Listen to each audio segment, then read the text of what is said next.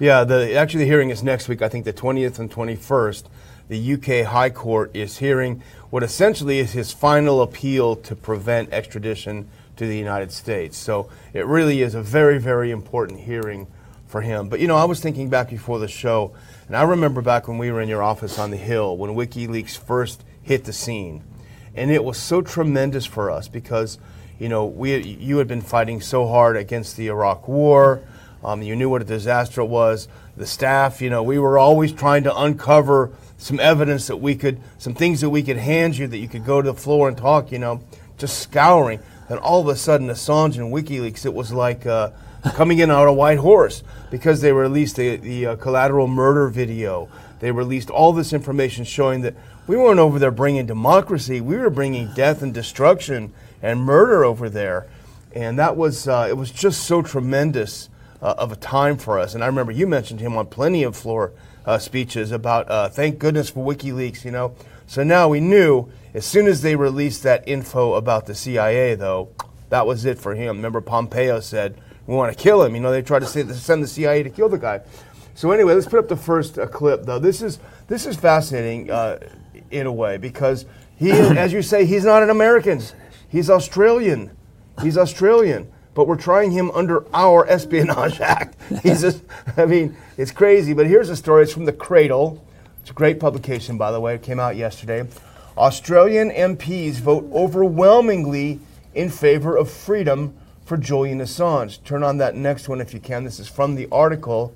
Australian MPs, including Prime Minister Anthony Albanese and members of his cabinet, have voted overwhelmingly in favor of urging the US and UK to allow embattled WikiLeaks founder Julian Assange to return to his home country of Australia.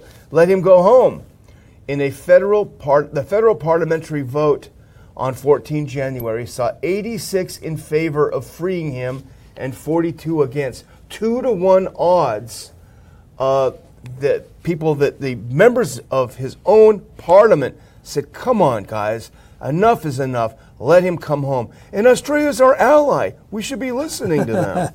Yeah, it is a real tragedy. And, it's not like there's a law that everybody understands. It's been around a long time, and it applies to foreigners and anything we want. But the espionage has been around since 1917, and it's well known to be not a protection of our civil liberties at all. So that is a tragedy as far as I'm concerned. And we were talking about how sad it is that the progressives, which they initially embraced WikiLeaks, they embraced Assange because that was when we had a lot of good progressives on our side because he was telling the truth about the war. Oh, but then he did something damaging to Hillary and he released her emails and that's it. So the politics takes over and destroys the principle, and that's the really sad part about it. It's really awful. And, for Trump, it was the same. We have to have criticism equally.